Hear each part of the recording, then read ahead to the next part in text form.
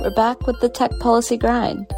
I'm Rima Musa, and I'm a fellow with the Internet Law and Policy Foundry, the organization where the next generation of tech law and policy professionals convene to write, think, and talk about the web, technology, and disruptive innovation. This is the Tech Policy Grind, the Foundry's podcast where we chat about what's going on in the world of tech policy. Hey everyone, welcome back to the Tech Policy Grind. We're trying something new today, something a little different than what we normally do, which typically is a deep dive into some given topic of the day. Today we're going broad and we're going wide and touching on a bunch of different updates that you might want to be paying attention to within the privacy, cybersecurity, internet governance, and AI spaces from the past couple of weeks. So today's episode will be a little shorter, a little more bite-sized, but hopefully give you some useful resources. So to get started, a case that I've been following for some time is the Federal Trade Commission's case against the data broker called Kochava. And if you haven't listened to our episode with Justin Sherman on the subject of data brokers that came out a few weeks ago, you might want to check that out if you want a little bit more background. But to give the TLDR of the case so far, back in August of 2022, so a little over a year ago, the Federal Trade Commission brought a lawsuit against Kochava under its Section 5 authority to enforce against unfair or deceptive trade practices, specifically and sort of novelly with Kochava focusing on the unfair part of that equation. And essentially, the FTC alleged that Kochava's making available of sensitive personal information of individuals' mobile location data, which is what Kochava specializes in, was an unfair trade practice because of the potential of that data to put individuals at risk, especially related to potentially their activities of attending religious institutions, seeking reproductive health care, things like this. So Kochava is based in Sandpoint, Idaho, and so the case was brought in the District of Idaho before Judge Belin Windmill. And essentially, back in May, the judge granted Kochava's motion to dismiss the FTC's case against it, basically saying that the FTC had to show a little more concretely that there would be a substantial likelihood of harm stemming from Kochava's actions, among a couple of other things. But the judge did give the FTC the chance to refile an amended complaint, which they did in June. And just a couple of days ago, this amended complaint was unsealed, meaning that the public finally had access to it. Now, the interesting thing about this amended complaint is it contains a lot more information about the extent of Kochava's data collection practices, and also takes aim at how Kochava would allow others to access or purchase this data. Specifically, the FTC alleges within this amended complaint that Kochava would approve requests for this data, sometimes with a really quick turnaround within a single day, at times without, quote, any additional inquiries or requesting additional information about the purchaser or their intended use, and also had lax procedures about who Kochava was selling this data to, and allowed purchasers to use, generic personal email addresses rather than a company or a .gov or .edu level domain, and also would allow purchasers to identify as self and give extremely broad reasoning for what they wanted to do with that data.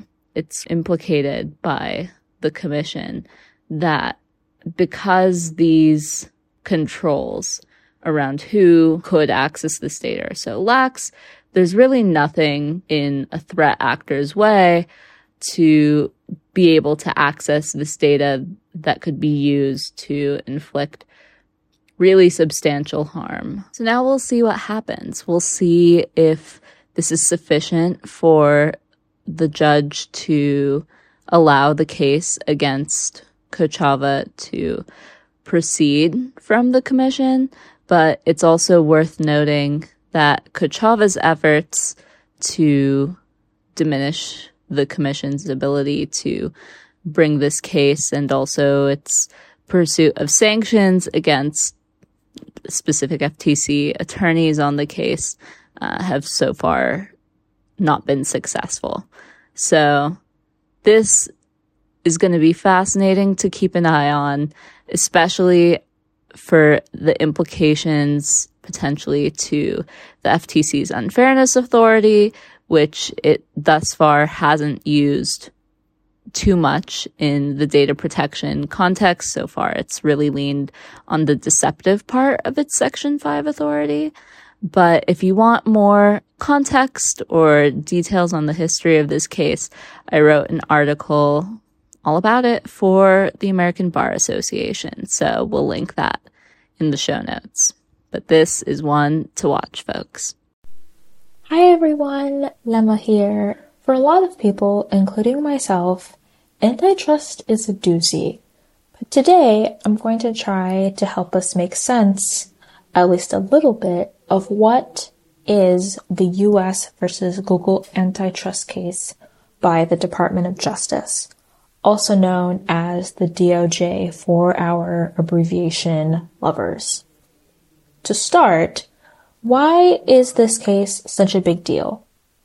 Because this is the first time the DOJ is taking on a major big tech company over its business practices since its attempted trial against Microsoft in 2000.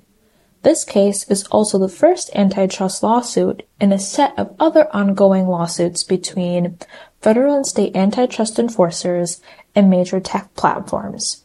Right now, as we are currently recording this podcast, there is a Federal Trade Commission case against Meta in its acquisitions of Instagram and WhatsApp, in addition to another case by the FTC against Amazon over its marketplace platform. So clearly, the US government is real busy. So why are they trying to, put Google in court? And how could future antitrust law or we as internet users be affected by this? Let's kind of dig in here. To answer the why, the DOJ is investigating whether Google is illegally using its leading industry position and power to limit competition in the internet search and search advertising business, with the department arguing that Google is striking anti-competitive deals with Apple and other companies for a favored placement of its search engine while still holding the dominant market share. So basically, they're trying to figure out why, when you open Safari or a different kind of web app on your phone, that the default search engine is Google.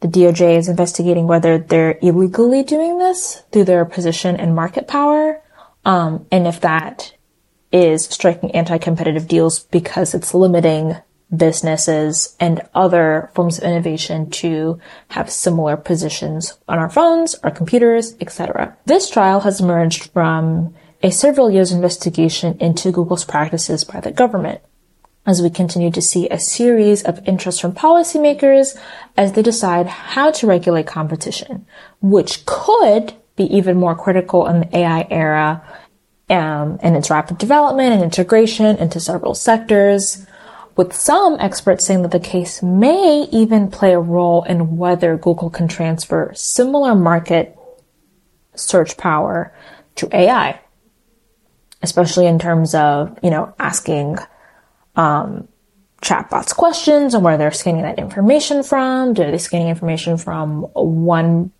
particular search site than another, and questions like such. The public facts we know from the case so far point to market dominance, that Google's search engine has maintained almost 90% of market share for several years, with enforcers as a majority agreeing that the company overwhelmingly dominates the search engine sector. However, it is still not certain whether Google abused this position against other search engine rivals, as we sort of navigate and try to understand what our antitrust laws say about this. Because there's also a question of, is it because Google has power and influence, or is it because consumers prefer Google? Is it because Google is just better? Is it because consumers tend to have a really hard time switching once they become particularly comfortable with a search engine? There are many different kinds of questions, whether it's legally or psychologically, that's sort of making this case a little bit difficult to see the end point. But with this case coming to continue on for the next 9 weeks, and a decision probably won't come until next year, what does this mean for internet consumers? It's hard to say, but if the DOJ's case is successful, some experts argue that it could change the way we access the internet, such as blocking Google from using its money and influence to dominate your default search engine on your phone. Also because the DOJ argues from a consumer interest perspective that we lack a choice from choosing what search engine to use, giving Google potentially no pressure to improve its product. But we still don't really know if this is necessarily true. Whether the outcome of this case could help or hurt you very much depends on if Google is your dominant search engine choice. We could see a much different Google that is greater or slower, or even see consumers floating to a different search engine such as Bing or DuckDuckGo and choosing it as their next quote-unquote default browser. Whatever happens, this case, along with several others, does indicate government interest in preparing and understanding the evolving digital economy, its influencers, and if our courts and laws are prepared to interpret and deal with them. So please be sure to follow this case. It's pretty interesting. All our experts at the Internet Law and Policy Foundry will also be following this case. Next, it's been a big couple of weeks for AI. Just a couple weeks ago, the Biden administration released its much anticipated executive order on artificial intelligence and addressed a couple of things that are really relevant for privacy as well, including support for a bipartisan federal privacy bill. Just days later, Vice President Kamala Harris traveled to the United Kingdom for its first ever AI Safety Summit, which was attended by global leaders and was the first summit that we've seen on AI to comprehensively cover topics related to global governance of the technology. So we'll see how AI continues to unfold. It seems like a lot of different countries are trying to sort of lead the world in AI regulation and sort of addressing the potential for AI to cause problems within our society. So far, this executive order is one of the most prominent actions that we've seen from global leadership so far.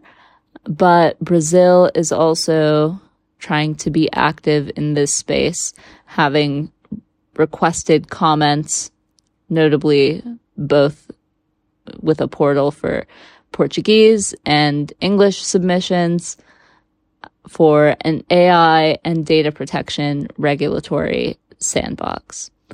There's been a lot of discussion and debate since AI really exploded into the conversation with really the release of OpenAI's ChatGPT product to the wider public back about a year ago.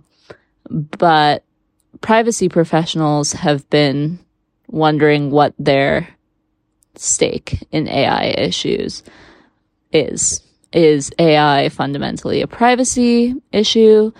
Is it separate? And so far, the executive order, as well as Brazil and other countries' actions, are showing that perhaps AI and privacy issues may be more interlinked than some may have originally thought.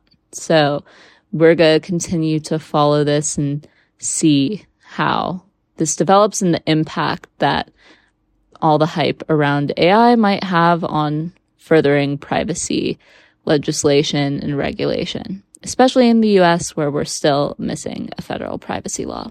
Hello, everybody. This is Joe Catapano, Class 4 Fellow at the Internet Law and Policy Foundry.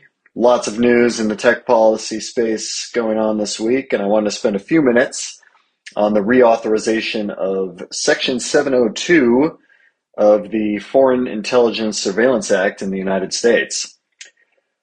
So to start, let's take a step back and understand what Section 702 of what they call FISA is all about. So FISA was enacted initially in 1978, and it set out procedures for physical and electronic surveillance and collection of foreign intelligence information. It's been amended several times, including after 9/11 as part of the Patriot Act, which raised the profile of FISA itself in the news and among the broader, not only American public, but abroad as well. So 702 was originally enacted in 2008 as part of the FISA Amendments Act, and it provides the legal framework for the collection of foreign intelligence information on non-U.S. persons located outside of the United States. Now, there's overwhelming agreement that it has been a critical tool for U.S. national security agencies in their efforts to monitor and collect information on potential threats to U.S. national security.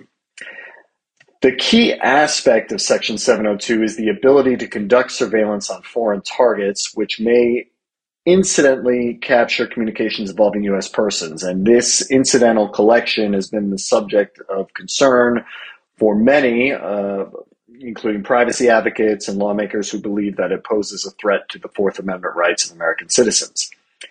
Now, they say bipartisanship is dead in Congress, but that's not entirely true. There's agreement out there, and it's not just on naming post offices.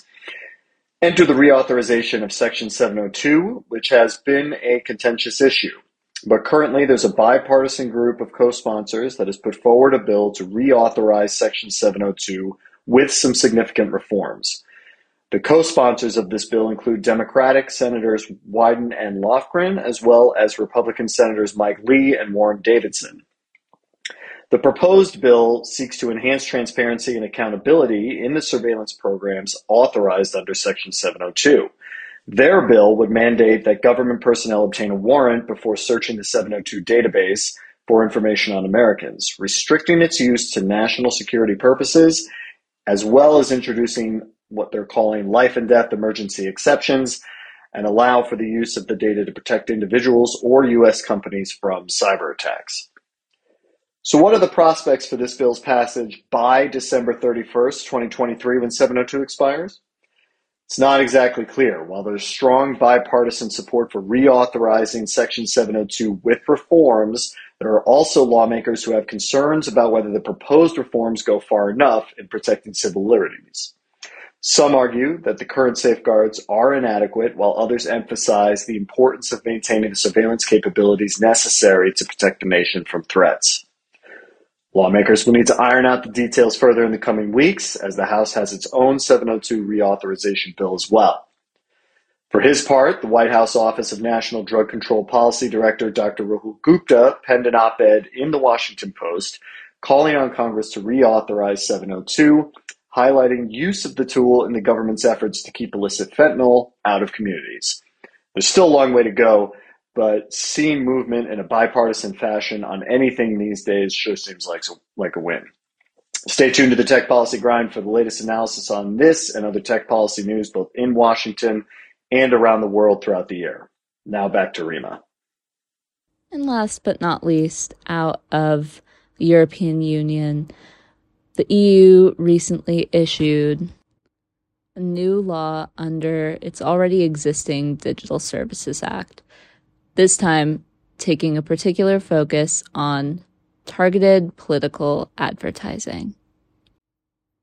This law entails that advertisers for political purposes will be allowed to use the personal data that they collect for targeted advertising only if they've obtained the data from the individual with their explicit and specific consent for these purposes. So already we've seen from Meta, specifically for its Facebook and Instagram products, issue a statement for its advertisers that they will require political advertisers to state when its ads have been digitally altered or when they've been made using artificial intelligence. And this comes just a day after the EU's agreement on this political ads law. Now, it's worth pointing out that this statement from Meta is not really addressing specifically what is covered by this law, but it goes to show that the platform, and perhaps we'll see this as a trend from businesses in general, starting to think a little bit more about the implications of AI and the relationship between AI technologies and privacy protections. Now, could be completely separate from this EU law and could be just a complete coincidence that this statement comes following that political ads law, but it'll be interesting to see how the relationship between AI, privacy, consent, and truth start to interact.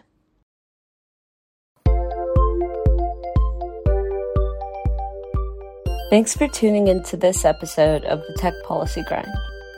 If you enjoyed the show, get in touch with us at Foundry Podcasts with an S at ilpfoundry.us or leave us a review wherever you're tuning in. I'm Rima Musa, the host of the show, and this podcast wouldn't be possible without the help of our team at the Internet Law and Policy Foundry. Thank you to Evan Enzer for editing this episode, Lama Mohammed, our social coordinator, Allison McReynolds, our accessibility coordinator, and Tim Lorden at the Internet Education Foundation. See you next time.